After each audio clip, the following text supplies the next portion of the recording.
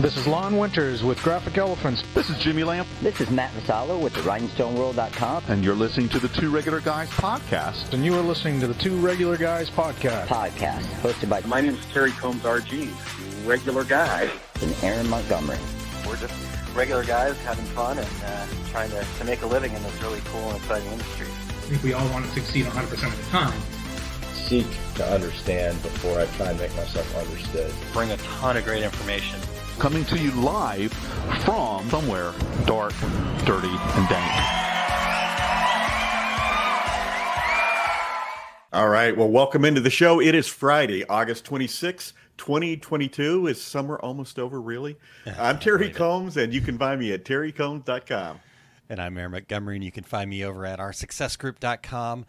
Today, we thought we were going to do this on September 30th, but some things changed, so we were able to get it in sooner, so kind of pack it a little bit tighter so it makes a little bit more sense. But we're going to have our very own Eric Campbell back in to not only be the producer extraordinaire that he always is, but also a guest with lots of great information.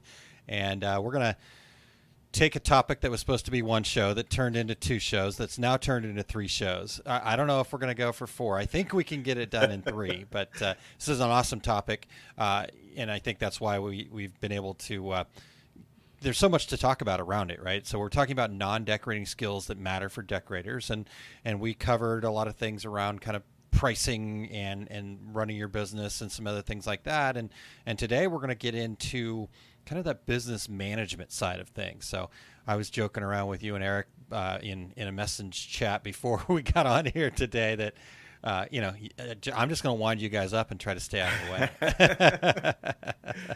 This topic could be its own podcast. So yes, indeed. So it's going to be a great discussion. I can't wait to get Eric in here, and we will get to that very, very soon here.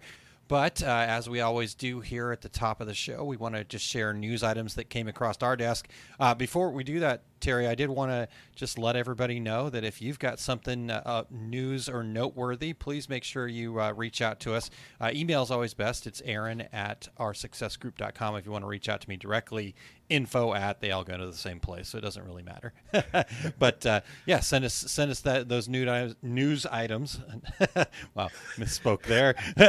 News, NEWS items at info@tworegularguys.com. So, and we just lost our spot on iHeartRadio. Just did. News. All right. So here we go. Speaking of news items, Terry, you found one for me here. So Chromaline Screen Print Products acquired by Sati. So very interesting that Sati has acquired Iconics Corporation, expanding its portfolio of supplies for the screen printing industry. The purchase includes Iconics' 4 business divisions, including Chromaline Screen Print Products, as well as Iconics Imaging, Iconics Industrial Inkjet Solutions, and Iconics Advanced Material Solutions. So Iconics' parent company will be Sati Advanced Chemicals, a newly formed subsidiary of Sati Americas based in South Carolina.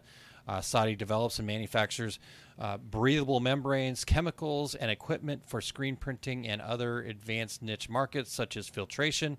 You've got healthcare, water, food, automotive appliances in that, and then customer electronics. They were founded in Italy in 1935. The company operates 15 sites globally and has about 1,000 employees.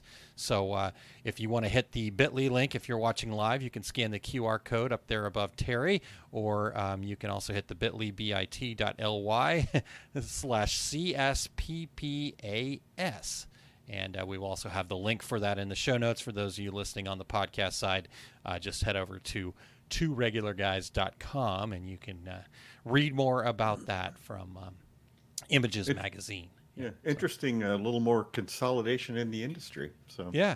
I was just thinking. I think we know people at both companies, so maybe we'll have to pin them down at Printing United or something like that, and see if we can kind of get the inside scoop. What does this mean? Is this good, bad, indifferent, that kind of thing? So do you still have a job? That's what we really want to know. Well, yeah. It's the now that we're finally going back to trade shows, it's the a lot of times the name tags that we wear get kind of flipped over, and you always got to like turn it over and go, okay, who are you with? Who are you with now? I mean, how many times have we had somebody say, well, I'm not with XYZ anymore. And you look at their tag going, oh, wait, no, I didn't know that. I didn't know that. Yeah, exactly. So it's our industry, right? It's like Hotel California. You can never leave. You might switch companies, but you can never leave. So exactly. All right. Well, hey, Terry, I know you've got a dad joke coming up for us, but let's say hi to a couple people real quick, the folks that are checking in with us this morning. We've got Cindy King joining us. Thanks for being here, Cindy. And Barb, good morning, everyone, Barb says. Christine says, good morning, guys. Love when Eric is a guest on the show, as do we. And then we've got Josta checking in from Sweden. Always love our international guests. Thank you guys for, being up in the middle of the night or whatever it is for you in this moment. Good morning to Sheila, and good morning to Carolyn. Ramona says, always good conversation with the three of you guys. So good morning. And Kristen, good morning. And then Cindy's just saying hi to everybody. So appreciate that, Cindy.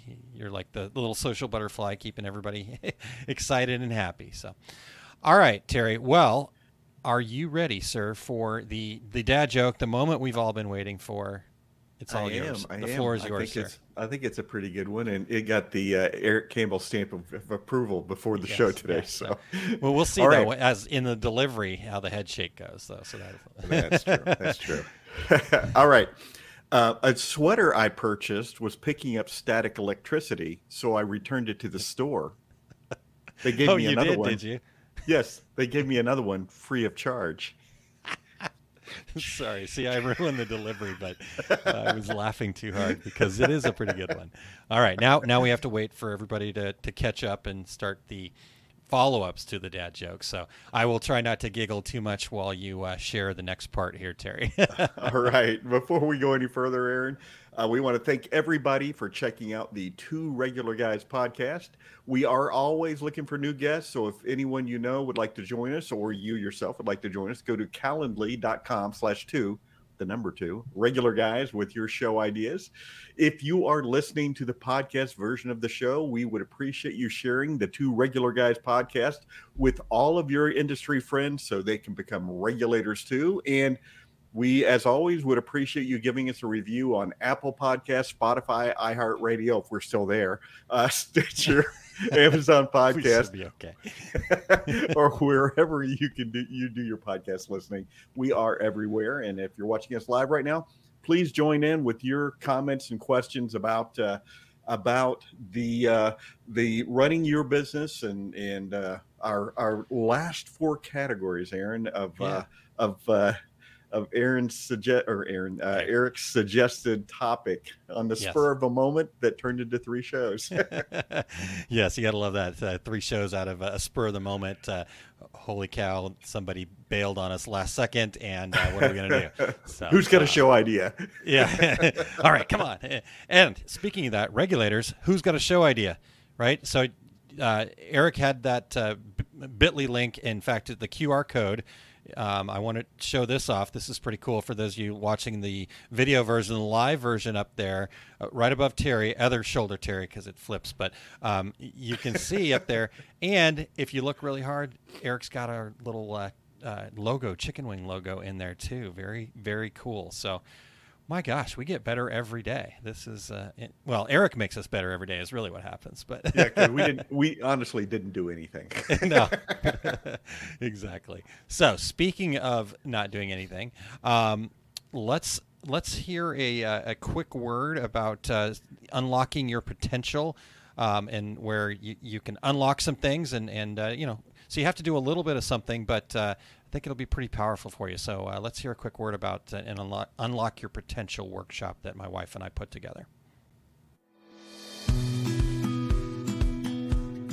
Hi, I'm Kylene. And I'm Aaron from our Success Group. We understand that feeling of knowing something is holding you back. Are you watching others succeed and wondering what they have that you don't? There's a secret locked away inside of each of us. Yet we never think about fixing it because it has to be something external from ourselves. It is the limiting belief that everyone wants to just push aside and try to hustle and grind harder to get there. But the truth is, those limiting beliefs are keeping you from asking for help or doing the action needed to move your business forward. The sooner you can identify what's holding you back, the sooner you will start achieving your goals. Head on over to oursuccessgroup.com www.terryandandrew.com/unlock and click the turquoise button, Learn the Magic to Unlock Your Potential. We hope you make this investment in yourself and unlock your potential so you can find more meaning and success in your life. All right, well, check that out, everybody. Our next available workshop is going to be September 12th. We do it every month. We try to switch up the days and times so that way we can try to catch everybody. But if you will check that out. And then I just popped a coupon code into the chat there for folks. Thankful is a coupon code that you can use. That's since you guys are taking some time to spend with us here today, I figured I'd give back a little bit to you guys as well. So there you go. All right, Terry. Well, let's do it, and it'll be awkward as it usually is. So we'll read Eric, and then we'll tell him to bring himself in, right? So, but no, as we talked about before in the chat as well, guys. Eric really probably doesn't need any introduction, but just in case you happen to be under a rock and just coming out and seeing the world for the first time, this fine gentleman, Eric Campbell, is an award-winning machine embroidery digitizer and designer, frequently contributing to the embroidery industry resources, including hosting his weekly show, a must-watch, The Take Up. Eric has done many jobs in the industry, from creating and managing e-commerce properties to social media and marketing, to establishing and managing relationships between vendors and industry businesses. Eric is an evangelist for the craft, a stitch-obsessed embroidery believer, and firmly holds to constant lifelong learning and the free exchange of techniques and experiences through conversation with his fellow embroiderers. He also is the producer, as you guys know, and a frequent contributor, show part 3 here, right? Today, to the Two Regular Guys podcast, in fact, the oldest and most listened to industry podcast, by the way. And he lends his unique embroidery experience to our mix. Always our go-to guy. Eric, bring yourself on in, sir. There you go. Welcome. I need to have you guys as guests so that you get the big bio read, right? Yeah, there you go. Aren't you a little jealous? The bio read's good. It is good. It was awesome. You need that. Get pumped up in the morning. I'm just going to put my bio and I'm just going to read it every morning when I wake up right in the mirror. I almost cut in right halfway through that and went, okay, everybody knows who I am. We got so much we want to talk about. Let's just get to it. Well, right. Hey, Eric, we want to carry on from parts 1 and part 2 of the part 2 episodes. We covered 5 of the 9 stated topics that we were going to talk about. And so what do you think was the top takeaway from episode 2 that you think we should keep in mind? You know what? I actually wanted to flip this on you guys. I want to flip this on you guys first. What was your big takeaway? Let's start with you. What's your big takeaway from episode 2? See, when you're a show producer, you can get away with this kind of thing. Yes, I want to flip this on you guys first. I've been talking first all this time. What was your big takeaway? Well, we definitely talked about marketing and branding, and I think branding is a thing that again, we could have an entire podcast talking about branding, and I think that people need to have a better understanding. Branding is not your logo, as our good friend Jay Bassell is always saying. Branding is what people think of when they see your company name or see your logo. It's who you are as a company. That was my big takeaway. I think is we need to spend a little bit more time thinking about those types of things with our business, not just producing goods, but who we are in the industry. Yeah. All right, that's a good one. All right. Yeah, I jumped in first so that you can get it out of the way. I want to hear, because I want to get to a through line that I think this has been through all of the episodes. So all right. That's why I'm doing this. All right. Well, good. So Terry, very good. I like that one for sure. And I totally agree with you that you said thinking about, right? That's the working on your business part that I think we need to do. It seems counterintuitive to say, oh, I'm going to waste my time coming up with my brand. Well, you're actually going to save time by coming up with it. So I will kind of go along that same line, because I think it was, a topic there, but I think it's so important to spend that time working on your business. One of the other things I believe that we talked about was kind of identifying your ideal customer, right? And understanding who that is. And then also from that, ideal customer, then that's your brand, but your brand is really your values and your personalities, and the kind of intersection of those two things is kind of where your products and services need to come out of, right? The things that your ideal customers need and want, the problems you're going to solve for them, the things that you love doing that you can do profitably, that's where, again, the products and services come out of the middle. So I think the most important takeaway that I wanted people to have from that last one was that idea that we do need to spend some time working on our business. Not to necessarily plug what we're doing in our success group, but this is so important to me that we're actually putting together a workshop that's happening on September 5th that I'll talk about a little bit later. But we're going through that whole process so that people can build a marketing plan that's going to work for their business in the fourth quarter. We're going to give them all the tools, including a workbook that they have a roadmap for the fourth quarter. But a lot of it starts with that, okay, I have to step back, think about my business, do this in a strategic way so that when it's time to actually do the things to market, while at the same time probably being in the busiest time of the year for our business as far as production goes, right? How do I do that efficiently where I'm not just throwing, all the profits that you make in the fourth quarter should not be spent back with Mr. Zuckerberg on your Facebook ads, right? You need to be able to do that efficiently. And the only way to do that is to spend some time up front kind of getting to that core of who your ideal customers are and what your brand is. So that's my takeaway, Eric. So how do we do? This is the through line. This is, for me at least, this is what I think brings all of this stuff together. And it actually goes into what we're doing today. You wouldn't think management would be part of this, but I think that the through line for all of this is about communication. It's entirely about whether we're discussing marketing, whether we're discussing how we define ourselves, if we're talking about, honestly, when we get into management and dealing with staff. And we're talking about marketing to customers. All of this hinges around communication and listening. So it's about listening, knowing an audience, listening to what's actually out there and what people need, understanding someone's needs, trying to deal with customer needs as well, communicating clearly when we're talking about either our operating principles to people within our company or we're talking to people about what we do. It's about clear communication. And it's the same when we're talking about management. I know we're getting into that. We talk about things like approvals. We're talking about things like dealing with our policies, dealing with the way we interact with people. That's also branding. So branding, management, and the way we define ourselves, the way we market ourselves, all of these things, whether within, whether without, it's about clear communication, and it's about listening to people and understanding where they're at, meeting them where they're at. So I think a lot of this through line really is about that communication. And I'm going to actually put something a little fluffy into this. And I know sometimes it sounds like we're going to have a self-help kind of discussion here. Some of this has to be there. Part of it is clear communication with yourself. The worst thing you can do is lie to yourself in this process. And I think some of us do that in business. We'll be looking at something. We know the wheels are falling off of something and we kind of just put our fingers in our ears. And as long as the machines are moving, we don't pay attention to it. But especially as we go into talking about management, we know we have an intrinsic sense of what's going on if we're paying attention at all. I'm sorry, go ahead. No, Terry, please jump in on this. I was just something popped into my head because I was talking to somebody about this yesterday. It's those managers, when you say lie to yourself, if any sentence you say starts with, I'm not a micromanager, but you're lying to yourself. You're a micromanager. And the book that we have been making notes about for the last couple of years, how to micromanage your business to success.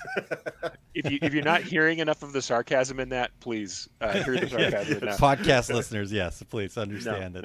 Because especially when we get to the staff part, I have some very strong feelings about that very particular that particular kind of way of managing things. I think the truth of the matter is, though, we have that same feeling about branding. We have that same feeling when we're giving our elevator pitch.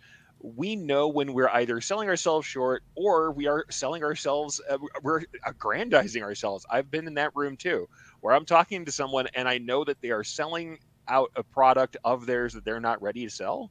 I have seen that happen live. I've seen somebody trying to tell someone else they can do a thing that they know they're not ready to do. I think more of the problem we have isn't that. More of it is, as Aaron often talks about, limiting beliefs. A lot of us are just worried about either succeeding or failing. Doesn't matter which side of this you're on. You can make yourself crazy either worrying about, succeeding so much you have too much work to do, or failing and having somebody upset at you. Both things can happen, or worrying about the kind of reputation you'll get when we talk about marketing and branding. But I've also seen people do the other thing, which is like, oh yeah, no, I can take on that 2,000 piece order by Friday. That's fine. Yep. got it. I'm your go-to guy. I got it. And I'm watching this go, I know you do not have the equipment for this, let alone do you have the bandwidth. These things can happen. Yeah, don't got it. don't got it at all. That's the thing. Communication is all the way around. You have to communicate clearly, and you have to be willing to say the things that are hard and look at the things that might not be fun to look at. And that's also part of management. That's the trick is not to associate that with yourself so much that like your emotional state rises and falls with the graphs on your production calendar. That's not. We got to get to a point where that's not what happens to us. At the same time, I'm not going to lie. That's one of those things where it's like, hi, my name's Eric, and I've judged myself based on the production of my shop. We can go ahead and give that up now. But yeah, it's absolutely the case that you not only have to communicate efficiently and clearly to your staff and to your customers, but you do have to have, I hate to say this, but as somebody who's managing or as an owner operator, you have to have hard discussions with yourself about what's really going on, and develop an understanding and the ability to kind of listen calmly even when things are kind of on fire, because there will be a time when something's on fire. Did you guys find it more difficult over the past 2 years to do your elevator pitch when you had to stand on that little circle in the corner of the elevator? Wow. Okay. I know. I feel like I'm good on camera. I feel like I've got some practice online. The Zoom calls didn't freak me out at all, but there might be reasons for that. Yeah, exactly. Yeah. All right. Well, so yeah, that's great that we kind of tied that all back together. Sure. I want to keep us moving forward because I don't think we need to make this part 4. No. Though we could. I know we could. So real quick, let's.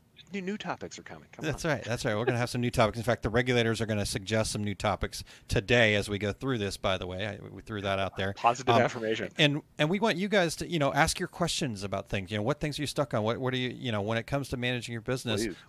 what can we answer for you, right? We've got some, obviously, topics that we're going to cover here, but we're looking for input from you guys and then, share your thoughts as well. Speaking of that, I'm going to push buttons, Eric, here. Ramona says, I'm a firm believer in learning the technique before putting it out there in the market. Good. Yosta says, customers are not always right. Take good care of your staff. Happy and secure staff bring new customers. So let's get into some of that, right? So we've got our last 4 categories, and they're really all kind of around dealing with management and efficiencies. And I typically lean on you guys for sure. Terry's experience and Eric, I know you've worked in the shop and have a lot of experience in this too. For a long time, I didn't have a ton of personal experience until my last stop at the wholesale manufacturing company. But again, I was kind of leaning back on you guys here. So I'm gonna play host here, if that's okay, and right. Just see if I can throw these things at you. And I'll just throw out the topic and then let you guys go. So you kind of get your hand over the buzzer when you're ready, and then who's got the answer? No. Let's just talk about the overall management of your business first and foremost, the actual management of your business as a whole. Well, I want to throw out the axiom that I know we're all going to eventually say in one form or another. Everybody uses this quote forever. I don't even know the origin of the quote at this point because it's been said so many times, but what gets measured gets managed. Peter Drucker. If you never, you have that for me? I think it was Peter Drucker, if I remember correctly. Okay. So. Admittedly, I don't know because I've heard it repeated as someone else's quote so many times in so many formats. All it means to me is that, like I said earlier, you do have to take a look at what you're doing. This doesn't mean we have to do time studies every single day. It does mean that if we don't ever check the oil, we're going to burn the engine out. Like you absolutely need to take time to stop and measure things, and some of that it means the kind of for creative people like me, or for people who consider themselves creatives, which I kind of hate the word, but for people who consider themselves creatives, it can be hard to want to get to the spreadsheets and manage that stuff. Now, I'll admit, in my e-commerce role, I'm doing that constantly. I'm actually a spreadsheet guy. I'm a bar graph guy in the e-commerce part of my world. But that's the thing. If you don't check in, if you don't see what's happening, you never know what kind of grows up underneath the cover of you continuing, like I said, to make the machines move. So when I talk about managing business, at least for me, a lot of it has to be, you got me the quote right there. Yeah. I love that. Yeah. I can do this. Only what gets measured gets managed. All right, that's a good one. So suffice it to say, I just think that we don't always do this, or we can kind of snow ourselves into thinking as long as we keep the machines moving, we might be all right with it. And I think sometimes we're not looking at profitability of jobs. We're not looking at how long we take. We're not seeing if our production curve starts to expand over time. It's kind of like the frog in the boiling water. If the water's getting hotter, we're getting slower, we're getting less efficient, and we're not watching that as it happens. And that can also be physical assets. If we're not maintaining our equipment, if we're not checking in on, how everything is running, if we're not checking in on how our staff is behaving, how, attendance is happening, how all of this stuff, it seems like a bunch of disjointed stuff, but we kind of just have to be able to take the temperature of the business and actively be a part of measuring that. And like I said, I am not the person who's done this as much as Terry. I would love to hear more of what Terry's going to say about this, because this is something where I've been on the back end of this as an operator. I've definitely seen, and I'll say this too, if you do have staff, having a production manager who is overarching on some of this stuff, I know people don't like to have extra layers in their companies sometimes, but I've had really good luck with people bringing in production managers who are just there to keep things in line, run the calendars, make sure that everyone knows what's going on. You don't necessarily want, and this sounds awful, you don't always want your production people making decisions. They should just be grinding. They're good at production. They should do production. If they're all starting to make decisions about which salesperson's yelling the loudest for their job, you can end up with a whole lot of conflict when everybody starts to get together and decides which customer is really the most important. And a lot of these are emotional discussions that don't need to be emotional. Yeah, Terry, I thought your son said... Yeah, I thought your son said that your job was just to babysit people. Right? It was. Is your job to listen to people complain? Oh my God, that is my job. I love that story. All right, so well, Terry, talk to us. Yes. Well, yeah, and you're absolutely right, Eric. Sometimes you have to be your own consultant, and I obviously have told this story over the 10 years of doing this show every Friday, but I was doing a consulting job, and the owner of the company was like, "Well, Terry, 80% of what you're telling me, we already knew." And I'm like, "Yes, but you didn't do anything about it. So you paid me a lot of money to come in here and tell you what you already knew." So, and so he didn't need to pay me to come and do that. What he needed to do was take a step back, take a step out of production, take a step out of the owner's office, and just look at your business. And what worked 10 years ago, maybe you don't need to do that anymore. And again, I'll repeat myself. I was doing a consulting job, and I was in the art department. They had 7 artists in their art department. And when they would send film positives out to the production department, they had a logbook where they would write down the order number, how many films they sent out, and basically the customer name. And so I'm just, I'm this consultant. I'm just standing in there watching. So with his yellow legal pad, by the way, I'm sure. Of course. Exactly. Of course. And so I said to the art director, I said, "So you log every film that goes out there?" "Yep, we keep track." And I'm like, "Who looks at this book?" "Well, I do when I log it." "Well, who besides you?" "No one." And I look up on the shelf and I said, "Are these all logs of films that you have sent out over the years?" "Yep, every one of them." I said, "Well, I need you to stop doing that." And she was like, "What? We have to log everything." No, you don't. I need you to stop." She went to the president of the company and says, "This consultant guy told me to stop logging all this information." And he said, "Well, why?" "Because," he said, "nobody ever looks at it." And the president of the company goes, "Do they? Does anybody look at it?" And she goes, well, no. And he goes, "Well, it sounds like he's right. Stop doing that." It's just make work. At some point in time, I'm sure that they needed that information for whatever reason. Yeah. But that's what I mean. And you don't have to revamp your entire operation. Just kind of look at your shop. What's a roadblock in your shop, and think about that roadblock and study that and say, "You know what we're going to do this week? we're going to change this one thing, and it's going to make our shop better. We're going to talk about efficiency, but it's going to make us more efficient. But most of what you need to change about your business, you already know. And I want to touch on one more thing. Eric, when you talked about bringing in a production manager, I have probably heard 100 times somebody will call me up and say, "Hey, Terry, do you know anybody that could come in and in a management position? I need somebody to be a working supervisor." And I'm like, working supervisor, do you mean run a press and also be in charge? Well, yeah. Then no, I don't know anybody that's going to be able to do that, because that's a huge error on your part. You cannot do this job and, oh, by the way, do this other job that you know is lacking, because you need to hire a manager, but commit 10% of their time. Okay, so it's going to be a 90% production person. Yeah. So anyway, so anybody out there thinking about hiring somebody, if you need a manager or a supervisor, let them manage or let them supervise.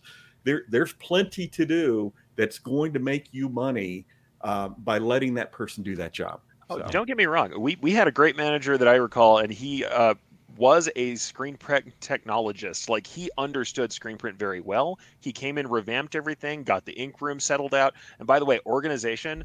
And I'm a person who's a little crazy with my organization sometimes. I search, I don't organize. You know what I mean? I find, I don't fact.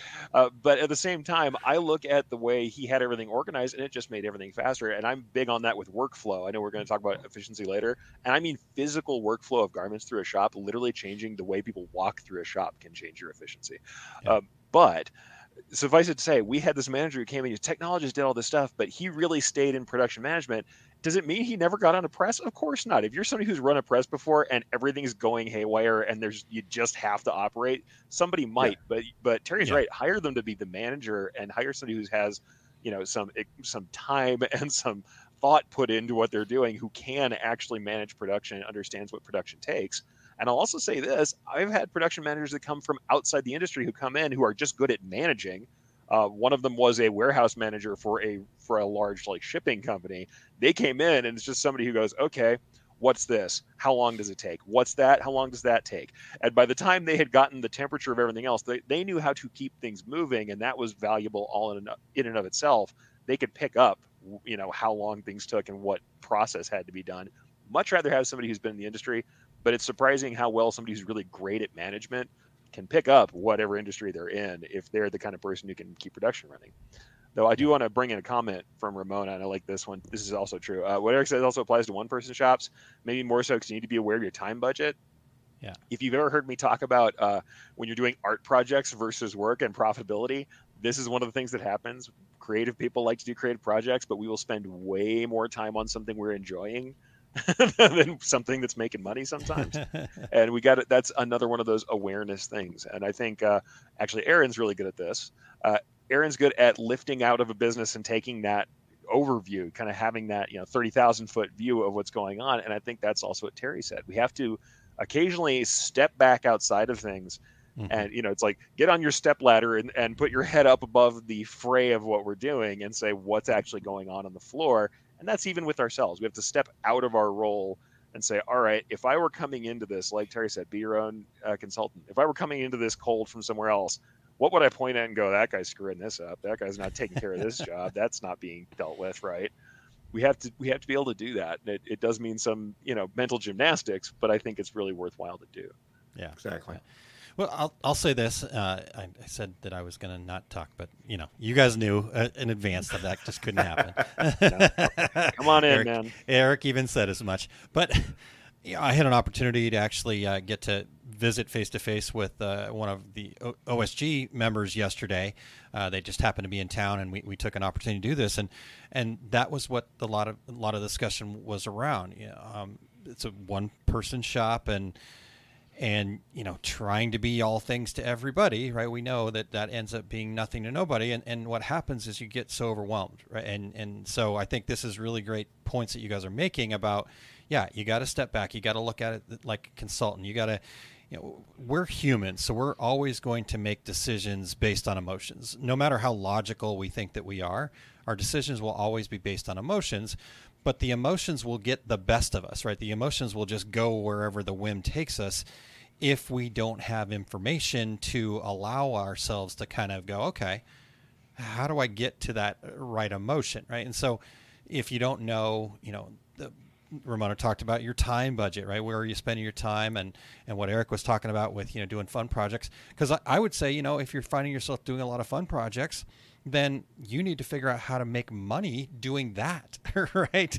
And kind of go that route. But I think there's a lot of meat to be had in there about just stepping back, and I always talk about how counterintuitive this is to people's businesses, because you think, oh gosh, I just don't have time to do X, Y, and Z, to do that consulting work, and so that's why sometimes people do hire a consultant, or, they're going to become part of a group like our Success Group to kind of give themselves the framework to be able to do that and hold themselves accountable to it.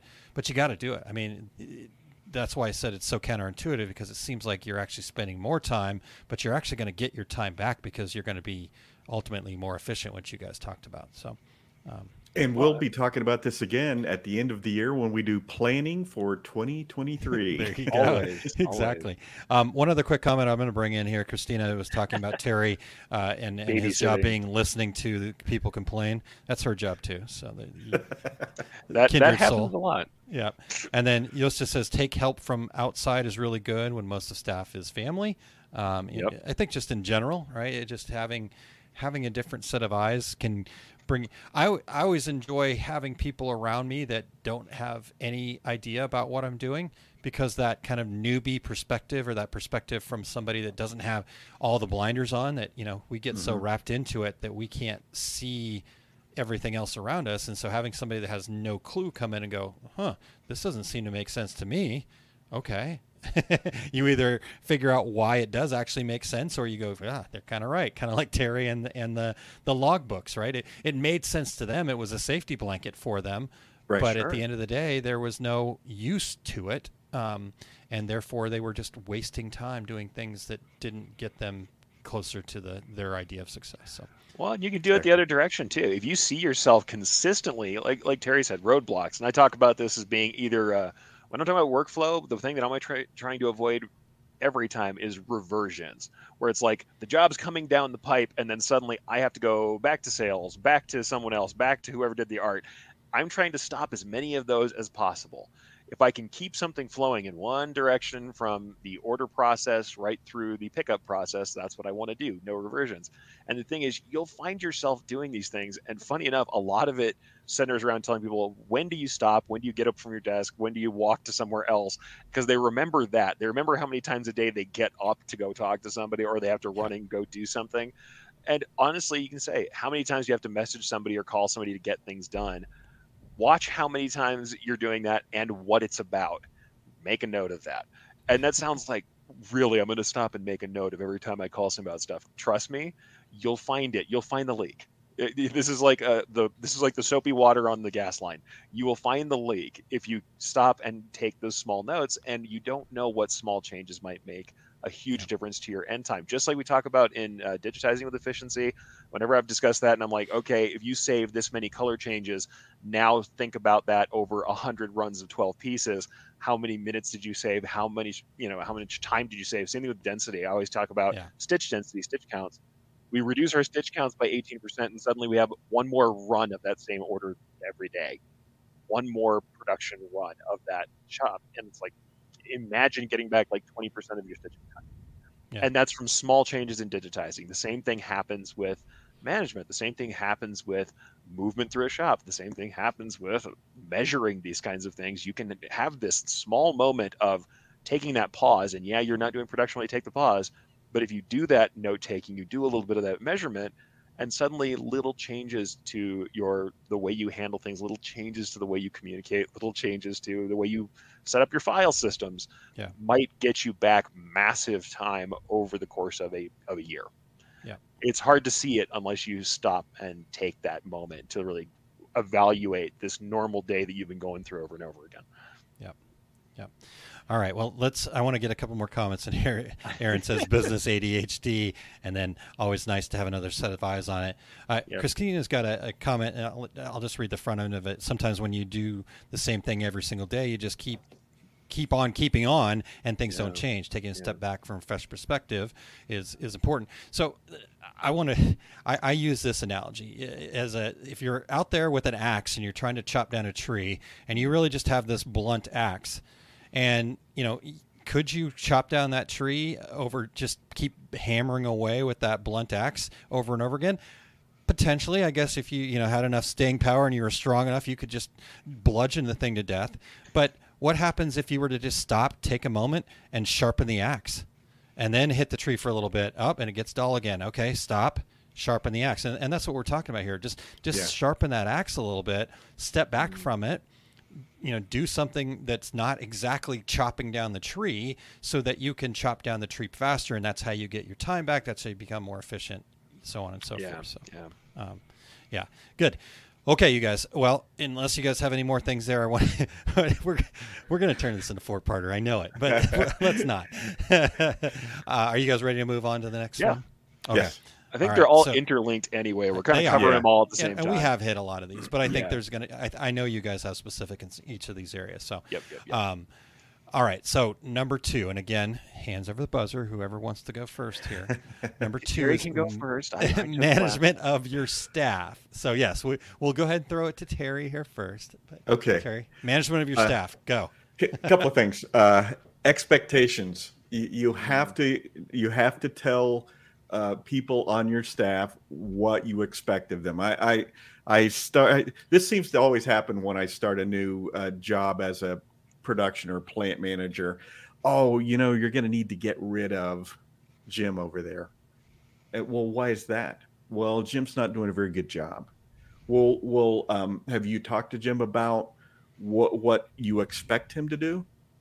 Well, no, but he's just not meeting my expectations. But you never told him what your expectations are?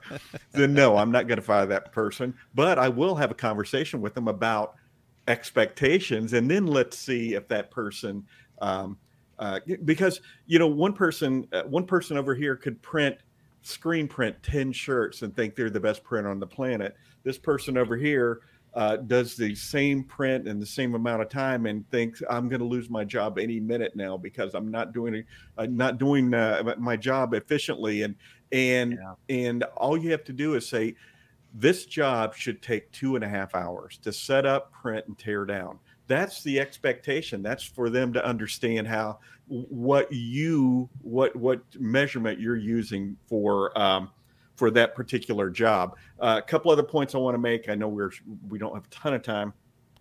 You need to trust your employees to do their job. And I know that's really hard for a lot of people. Yes, I know. Micromanagers. I know you can do this better, but you doing it's not the solution. That's not how we grow the business. You have to, if you trust people to do their job, 99% of people come to work wanting to do a good job. So set the expectations and let them do the job. Trust them to do the work. And the last thing I want to mention is listen to your employees. And I know that's hard for some people. Do it because I say so is not a good response. Who knows more about what they do day to day than the people that are doing that job? If you want to be more efficient in the way you produce, talk to the people who are doing the job. What's holding you up? What's the roadblock in your day? And what can we do to resolve that? So, and here's the rub, though. When you listen to the employees, you have to do some action, whether it is implement what they suggest or explain to them why you're not implementing what they suggest. But if you just go on, you have that pizza meeting and go around the room. What one thing could we do to make your job better? And people aren't going to say much at first, but the more you ask, the more they're going to respond. But if you walk out of that meeting and nothing happens, they're never going to suggest anything to you again, because you obviously we're checking the boxes. Terry says you should listen to your employees. So I'm going to go in today and spend a half hour listening to the employees. And then I'm going to go on and do what I normally do every day without remembering one thing that was said to me. So employees, like I said, they come to work and want to do a good job. Explain to them what that job is, and let them help you to be better at that job. So I'll step off my soapbox. There you go. I want to add one thing to the last part that Terry said there really quick, because I think this could also be really helpful, and I found it useful when I've managed employees. Terry was the exception, but that's a whole different story. But no, giving that opportunity to listen, but then also giving them an opportunity to be part of the solution, right? And like I said, even if it's saying, we're not doing that and here's why, because I think if you just open up the floodgates and just say complain, right? Like Terry was having to do, just listen to people complain all day. Because I know Terry also did this, where they would be, come in and then he would go, okay, well, what's the solution? And then, pretty soon they'd step into the office, they'd look at Terry, Terry would look up, and then they go out and figure it out, right? So without words being said, exactly, right. And then they stop coming, right? So make sure you also take it that other step and, okay, what do you need to do your job better, and what would be the solution to that, right? Here's why that's a challenge, but if you can help us figure out how to overcome that challenge, whether it's, we don't have the funds to be able to do that or whatever, right? So I think once you give them an opportunity to also be part of the solution, that's also going to be really powerful for them. So. Absolutely. All right, Eric, your turn, sir. So I have banners and I have something to lock this down. This is how bad this is. I have key terms, because I think that I can bring all this together into at least what I feel like for me was the big changing point. I believe I was reading a book from Charles Duhigg about the power of habit, was probably when I got some of this together. I was reading so many books at the same time. Now I've forgotten all the people who kind of came together to help me get this kind of attitude. But here's the thing. When we're talking about anybody we're managing, we're talking about employees, what kind of motivation do we want them to have is something we should be thinking about. These are the two words I want you to think about. Intrinsic versus extrinsic. What does this mean? Intrinsic motivation comes from within. It's when I feel like I want to do a thing. I am motivated from myself, from my own sense of purpose, from my own sense of wanting to do something to move to work. Extrinsic is, I've got a big stick and I'm going to hit you if you don't want to do this right. I'm going to punish you if you don't do this. I need to drive you at all times. The best employee you can ever have is someone who's intrinsically motivated to do the work, right? So how do we get somebody to be intrinsically motivated? And this goes right into all the things that, honestly, everything that Aaron and Terry said was a down-to-earth version of this thing that I'm going to make sound way too scholarly for no good reason. All right, so here's what I say. What I always say is get them amped. And there's a reason why this is capitalized, the AMP. Every worker who's going to be intrinsically motivated needs some autonomy, which means some ability to make decisions for themselves about how they get the work done. So yeah, expectations are absolutely critical. If they're hitting the expectations, don't worry about which side of the desk they're putting their pen cup on. Let them do the work in a way that they need to do it that makes sense to them, as long as they're hitting the expectations and the quality of their work is good. It's okay to measure what the output is, but autonomy lets them have a little bit of that feeling. And also, if you crush somebody's autonomy, watch them become motivated by anything but their own mind. Because if they think that you're going to consistently come down on them for things that don't matter, for things that don't affect production, they're going to stop being intrinsically motivated really quickly. Second thing, it's going to be CYA, Eric. I mean, yeah, for sure. It's all just going to go to CYA. Yeah. Watch the blame game erupt in your company if you start doing that. Yeah. Watch everybody point fingers, because it'll happen immediately. Yeah. Next thing is mastery. Everybody wants a path to mastery, to doing something that they do better. And if you encourage that and you celebrate mastery in people and you let them have the time to learn. So this is having some structured play or learning time where they're getting to just use their skills and get better. This is also, like Aaron kind of said, and I think it goes back to autonomy as well, where they have a chance to suggest the solution and you give them some space to work on that solution. That's both mastery and autonomy to some degree. So a path to mastery, a path to making themselves the expert at what they're doing, and to feel like there's advancement possible. If you feel like there's no advancement possible, or that you're just doing something that anyone could do that could be replaced by a machine tomorrow, it's very hard to become intrinsically motivated to do that. The next part is purpose.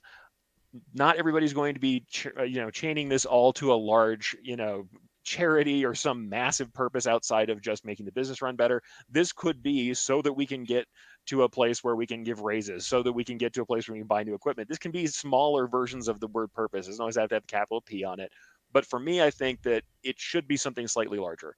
Either it's something for your community, it's something for the local community of your shop, but something that is a purpose beyond more orders, more grinding, more numbers, more money, because it just isn't enough for most people to keep intrinsically motivated. So that's my big thing. You want people to be intrinsically motivated rather than just the stick. You don't want them just to fear the stick. You want them to get up and go, you know what, I've got some ideas and I myself want to get out there, make some choices that I thought of, get better at my job, and that it's going to contribute in a meaningful way to something that we're all aiming for.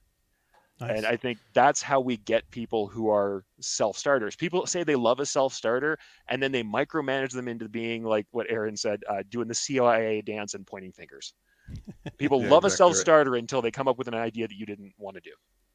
You know, Eric, I love when you said celebrate the mastery, because that's another point with the employee. When you have employees, you need to recognize success more than you need to focus on people who are having failures, because everybody wants attention. And if the attention is attained by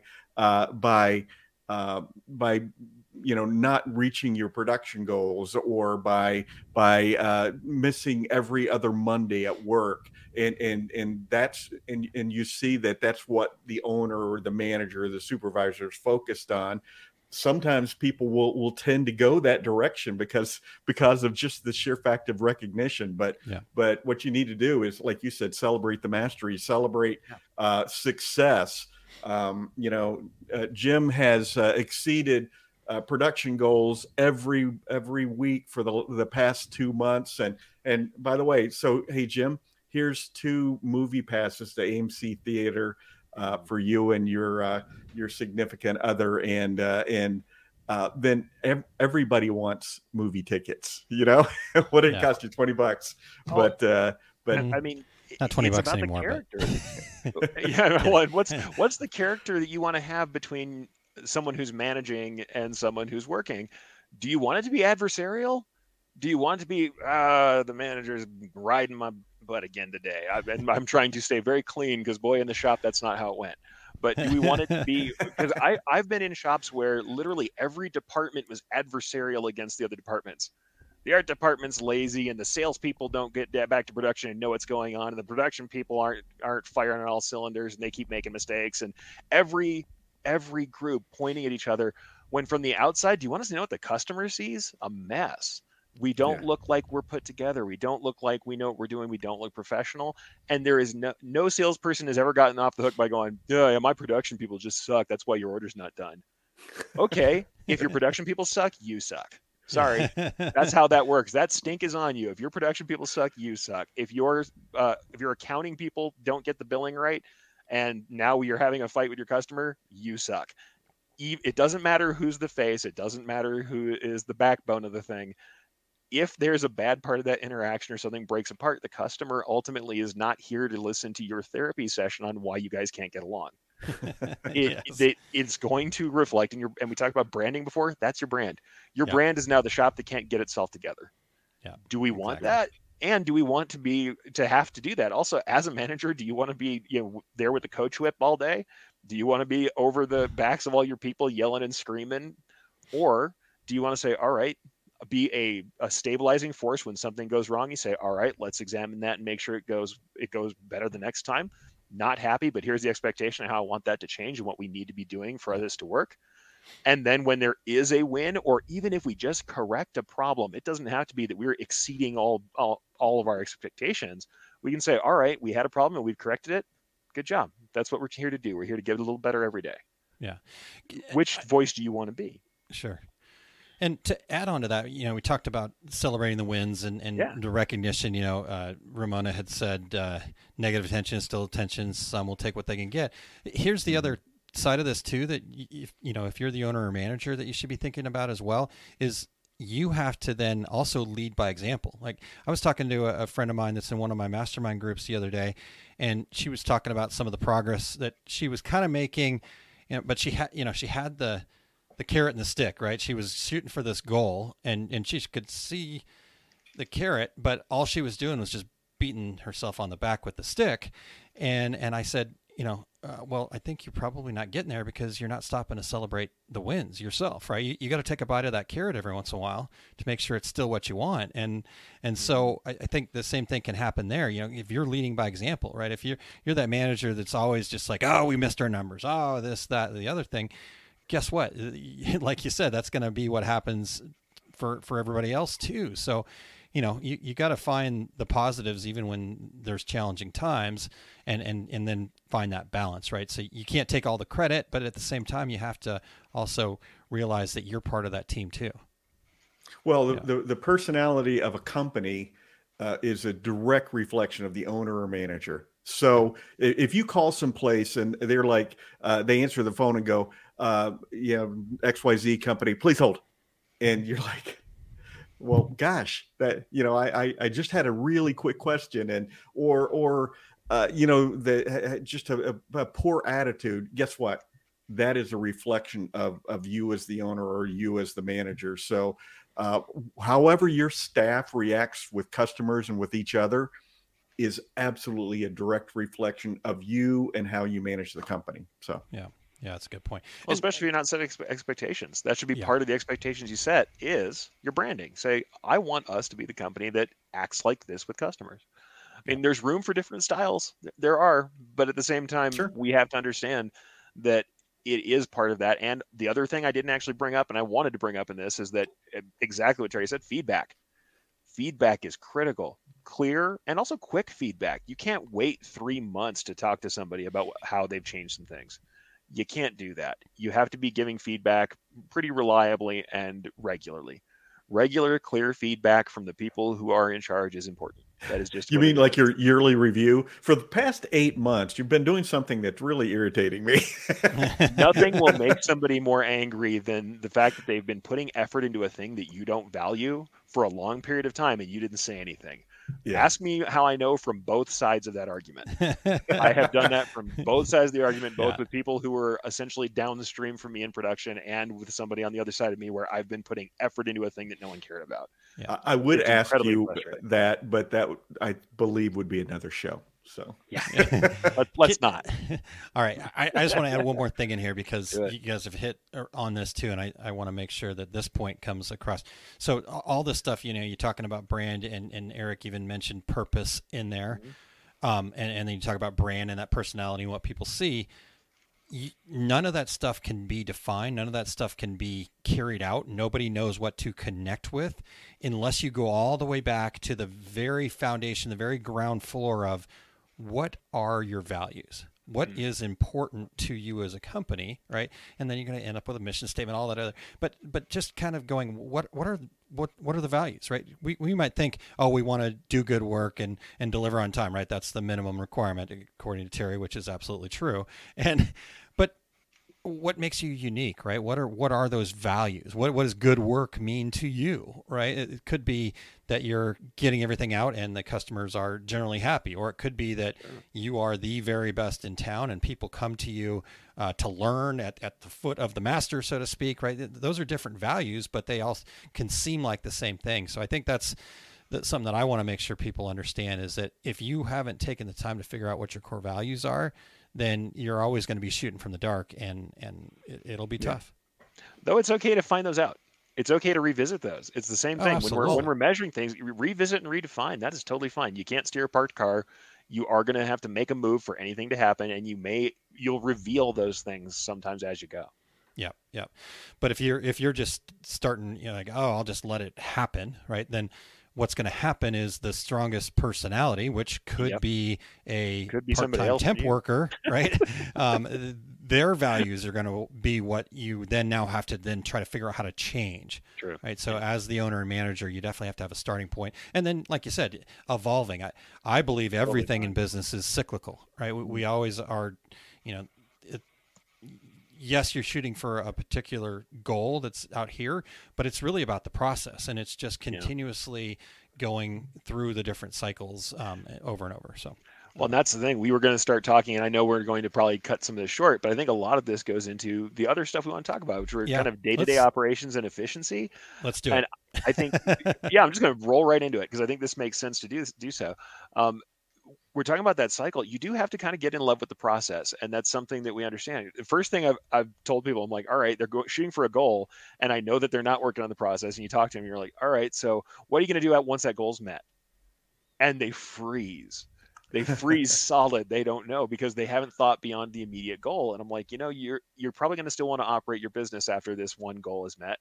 So it's okay to continue thinking about your process. Like, yeah, we got to meet the goal. Yes, sometimes we pull out all the stops to meet the goal, but we also can't torch the place while we're trying to meet the goal if it doesn't, because it's not going to make sense to your sustainability. And I think, funny enough, we use sustainability to talk about, ecology. We'd use that word for that. But sustainability is also our ability to sustain ourselves in our business, to sustain our motivation, and to keep the business running in a way that it can run. And a lot of that is not wasting energy, being efficient, and making sure that our operations, like we said, day to day, are kind of not only efficient, but that they're serving the goal. All of this goes back to that measurement. All of this goes back to taking that time to take a look at things and to keep an eye on and redefine what we're doing as we go. Yeah. But that does mean, sometimes we're going to have to stop and say, all right, yes, there's a goal. There's still a goal beyond that. If we're going to keep operating, then it's really a day-to-day improvement. Kaizen is what we always talk about, doing a little bit better every day, small improvements that add up. And a good friend of mine, Creative and Brilliance, Brian Bailey, always says, what you're looking for is a modest, usable gains. And I kind of like that one. It's just like, no, we just need something that is going to be, it's a gain, it's an improvement, but it's modest and it actually is useful. If you do that, everything else is going to fall in line as long as you're purposeful and you have the big roadmap. Day to day, though, what's really going to make the difference are these modest, usable gains, these small, useful things we do that increase our ability or increase our efficiency. Yeah.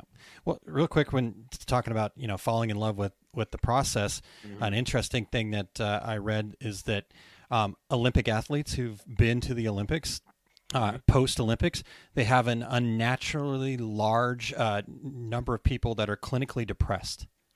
Olympic athletes, and because it is that, right, they reach that goal and then that's what they've been doing since they were a kid, right? Mastering this thing, and then they get done with going and doing that thing, and even gold medalists have this same thing. So it's not based on their actual result, it's based on the fact that now what do you do next, right? And so I think what Eric just said there, kind of falling in love with that process and continuing to make those modest gains. I love that from Brian as well.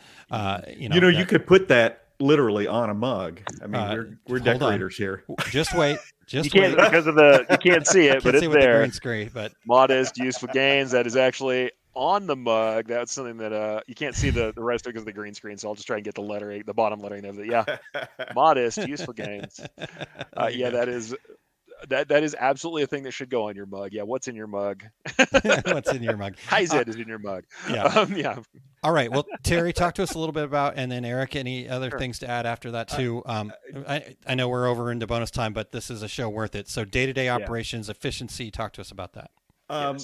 Day-to-day operations, build systems and so that it's repeatable, so that a new employee can come in and understand what the system is. But I want to speak more importantly to efficiency, because yes, we all want to be more efficient at what we do. There's always room for improvement. I don't care what production floor you have or art department or whatever, but be honest with yourself. We're going to talk about lying to yourself again. You can't base your production schedule, you can't base your pricing, you can't base anything on what you wish you were able to produce. You have to base it on what you're doing today. Can you improve it? Yes. But today I'm capable of doing this. In so many shops, be 2 weeks, a month behind schedule. Why? Because you're not being honest with yourself about what you right now today are capable of doing. And then you start making those gradual improvements, getting rid of those roadblocks to make yourself more efficient. But you got to start with what you got, Eric, I'm going to jump in it because I think I can be quick, and then you can close us out with your thoughts on this. No worries. What Terry was just talking about there, right, and that efficiency and stuff like that. I actually, at the end of the Skills USA competition, had all those young people there, and it was really incredible to watch them and stuff like that. But then I had a chance to kind of debrief afterwards. And the one key point I wanted to get across to them and then all of their teachers that were there to help them understand kind of in our industry what we need to be looking for and how we can do this in a, like Terry talked about, a processed way is I said, think about it like this. Think about it like when you're actually doing the work in your business, the making of the things, even the dealing with your customers, things like that. But the working in your business part of stuff, think of it like being on a pit crew for a race team. Right? And they're trying to go as incredibly fast as they can. I mean, every second counts, so it's really important that they go as fast as they can. So they've done lots of prep work to make sure they have all the tools in the right place, and and they're boom, boom, in and out. But here's the important part: is they cannot mess up, right? They can't miss a lug nut, otherwise the car is going to crash. So as somebody that's doing production or just running your business, the working in your business part, think of it like a pit crew. How do you do the work up front to make sure that you've practiced, you've got all the right motions and movements and things are in the right place at the right time and you're efficient, but then go as quickly as you can. So ganging things together is one way to do that. If you're a sublimator, for example, stuff like that. And then make sure that you get it right though. Don't go so fast that you're just kind of throwing your hands in the air, right? Yeah. The roping of the cow in the calf roping thing. So anyhow, I just wanted to share that as my little tidbit on efficiency. So no, I've got a couple myself. That's from Aaron's junior rodeo days. Yeah, there you go. Up in Prescott. True story. Well, and here's how I'll put it. Number one, absolutely, you have to kind of make sure you're taking stock of these things. But I think the process is great because there are times when we are just doing the thing that we need to do, we're doing our jobs individually or in our different departments, when we really just don't need to be bothered with decisions. And I know that sounds like we talked about being creative and being aware and everything, but you guys know when it's time to get production done, the last thing you want to be doing while you're standing at the machine is changing how things are set up. You want to set up and run. By the time something gets to the production stage, I should not be questioning colors. I should not be questioning, like, every decision should be made that is necessary to one department before things move on to another department, even within yourself. If I'm running a job myself, I don't want to be at the embroidery machine changing all my thread colors unless something absolutely has to be changed for a reason. Mm-hmm. If at all possible, I want to know all my colorways. I want to know all my setup. I want to know what stabilizers are necessary. I want to know all my positions. I need to know everything about that job, and I shouldn't be making decisions once I'm pushing buttons to make the machine run. And it sounds funny. You're like, okay, you want everybody to be autonomous, but then you want all these decisions made.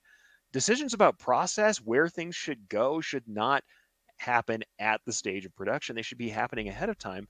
And if we have a process, it's not that we can't change it, but if we know what stages we go in, we understand that approvals go through these 3 steps, if we understand that production goes from these 3 steps, and if we have our setup in line, like Aaron said, the pit crew, it becomes like a well-oiled machine. It doesn't mean we don't make our own decision. It doesn't mean we don't trust people. What it means is we give them the support to not have to make decisions that are easily processed. We should be reserving our decision-making power for things that are important, not for the things that are easily part of the process that we can systematize. And the other thing I like to bring up, we're talking about, I've talked about workflow quite a lot. Yes, informational workflow is super important. Every department should present all the information and stuff that it produces to the next department as if they were going to fall off a cliff. If you were not going to exist at the moment you hand off this job to the next person, they should still be able to do the job. That's the best version of things. You're going to have crosstalk. It's going to happen. But the best version is that I produce a product. I'm producing my product as the salesperson to hand to the artist. And that product is all the information the artist needs to do their work. And we go down the chain like that. However, the other thing I want to make sure people think about is not only physical workflow through the shop, how garments move through a shop. Walking around boxes and tripping over crap will always make your day worse and take longer. I've seen entire shops where they have one printer in a shop and everybody's walking back and forth to get paperwork. And they're walking sometimes hundreds of feet every time they need something to sign off on or to put in a box. And it's ridiculous for the cost of a printer and networking. It's ridiculous for people to cross the shop 50 times to do a job.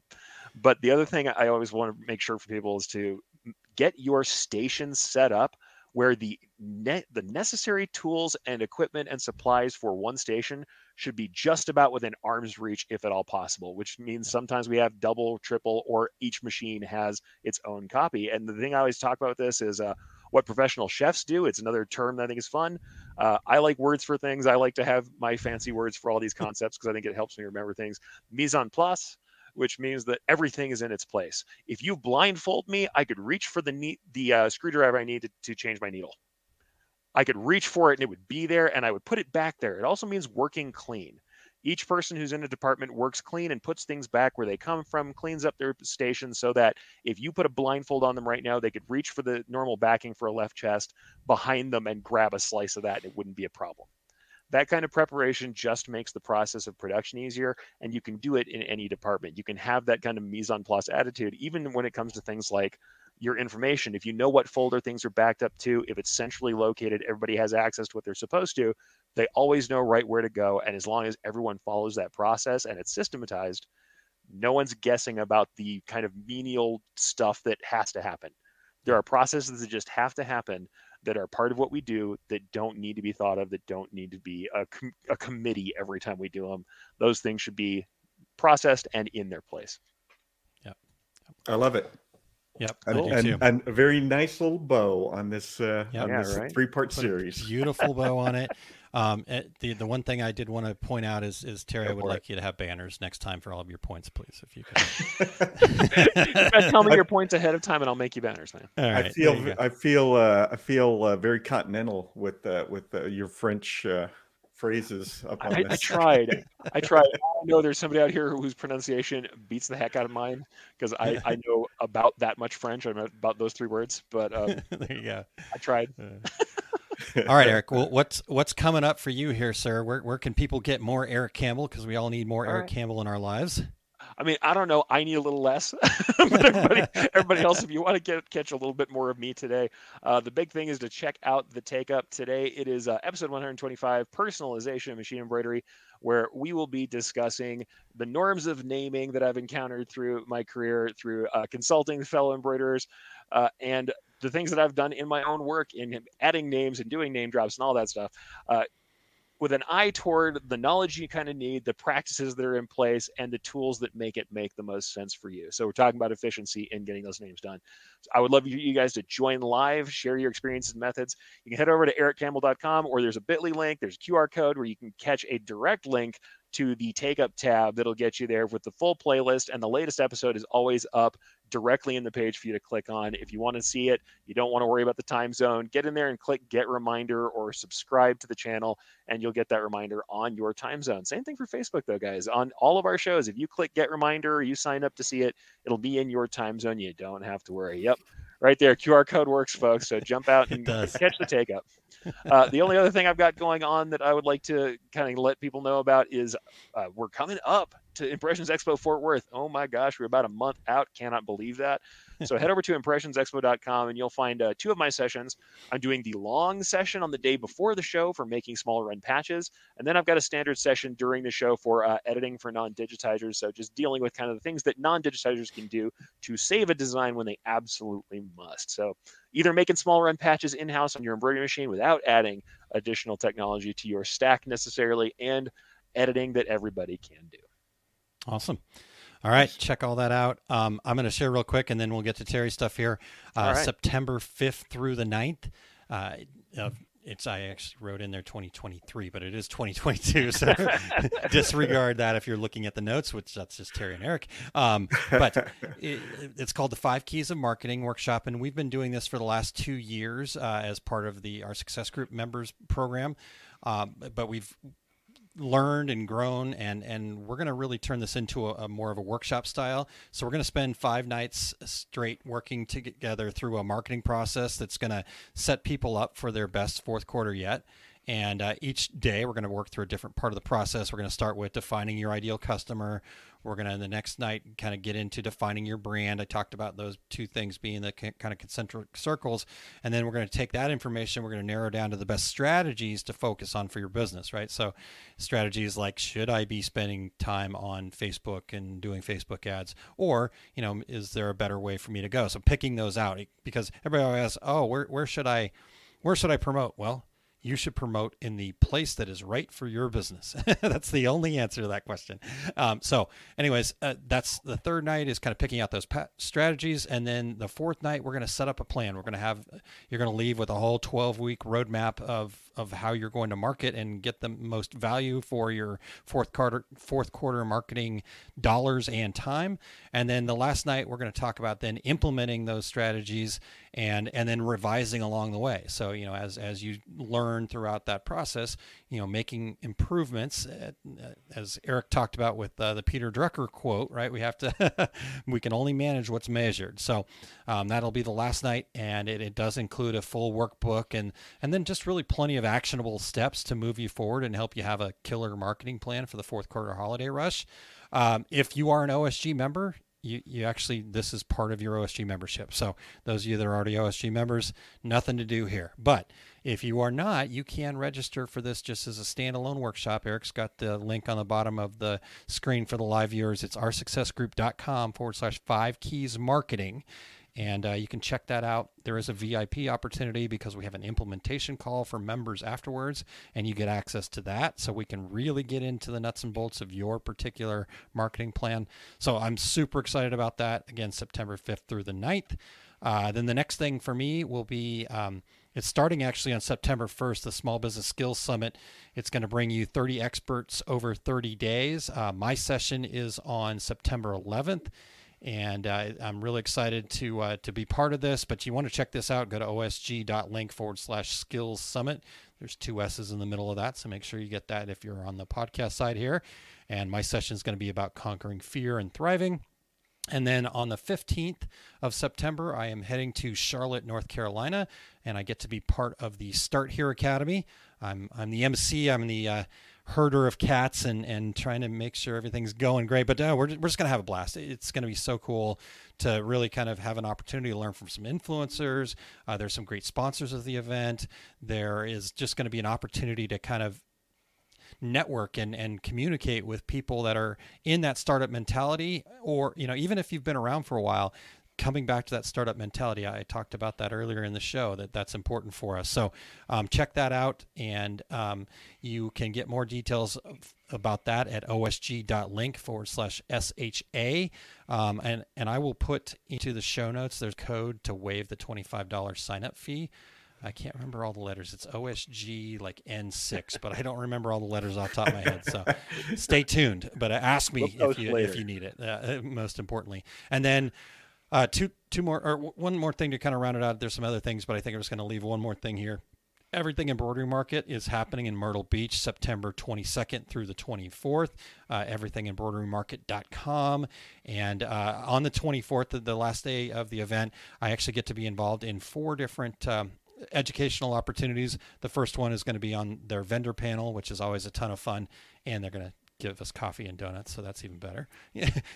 Feed me, and I'm a pretty happy guy. But then after that, I will be doing 3 seminars back to back, happening. One's Pricing for Profit and Confidence. The other one's Keys to Starting a Successful Product Decorating Business. And then last but not least, Finding Your Customers to Stand Out in a Crowd. So don't have FOMO like I've had when I've missed some of these events. Just show up. Just come see me in Myrtle Beach, see me in Charlotte. Let's just make a whole road trip out of this thing, and we'll see you out there on the East Coast. All right, Terry, what about you, sir? Where can people get more of Terry Combs? Yeah, I'm leaving actually this afternoon for Chicago to do my complete screen printed business course this weekend. That event is sold out, and my next event in Chicago will be November 5th and 6th. My next class in Phoenix at Workhorse Products is September 25th and 26th. Only 2 seats left. So if you want to come to Phoenix, you should better get signed up pretty quickly, because it's probably going to be gone by maybe even over the weekend. I'm going to be doing that same screen printing class at Equipment Zone in Franklin Lakes, New Jersey, which is in the New York City area, October 29th and 30th. September 9th, I'll be at Equipment Zone in Franklin Lakes, New Jersey for the DTG DTF training camp. And we're going to do that exact same event in Tempe, Arizona at Equipment Zone on September 23rd. September 30th, I'll be there in Fort Worth at Impressions Expo with Eric. I'm going to be doing how to make a living as a full-time garment decorator. And October 2nd, I'll be there in Fort Worth doing training and motivating the best production staff in town. All my events are at terrycombs.com. Yeah. See, and I felt bad about the banners, so Terry got his own QR code. So there you go. Look at that. I'll style it later, but that goes straight to Terry's website. So check that out, so guys. Get your phones up there. All right. Get your phones up there at terrycombs.com and check out Tour Day. It's always a good thing to keep up with the massive schedule that this man manages to do. Hardest working man in the industry. Have you opened up the 2023 book of travels yet? Or is it still I in the Amazon haven't. I haven't. Here it is, though. The release 2023 big like, book I of think travel.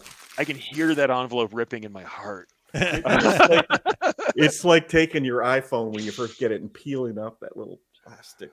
See, that is the attitude you want. Don't have my attitude. See, that's the positive, forward-thinking attitude you want. Don't be scared of that 2023 book. Yeah, there you go. All right, you guys. Well, thank you guys so much. We appreciate everybody tuning in. I think we've come to the close of another show because you guys need to follow Eric and I over. Just go over to ericcampbell.com and you can check out. We're going to have the half here in less than 10 minutes. So make sure that you're tuned in for the half. You can go to ericcampbell.com or you can go to liveosg.com to check that out. So follow us over there. Eric, thank you so much. Great stuff. Way to bring up the topic. Way to just bring all this incredible information. Couldn't do without you guys. Awesome, as I knew you and Terry would crush it today. So good job. Thank you. And we also want to thank Eric for not only being the guest today, but all the production work he does and pushing all those buttons and making everything happen. You couldn't actually see him, but he was actually juggling behind his back all at the same time. It was incredible. I'm digitizing too. No, not today. Not today. All right. Well, next week, Terry's actually going to be in New Jersey, the great state of New Jersey. So Eric and I will be, so Eric will be back. I'm excited about that. Nothing personal, Terry. So I like it when you're here too. But when you can't be here, it's always great to have Eric along. We're going to be interviewing Richard King Tilley.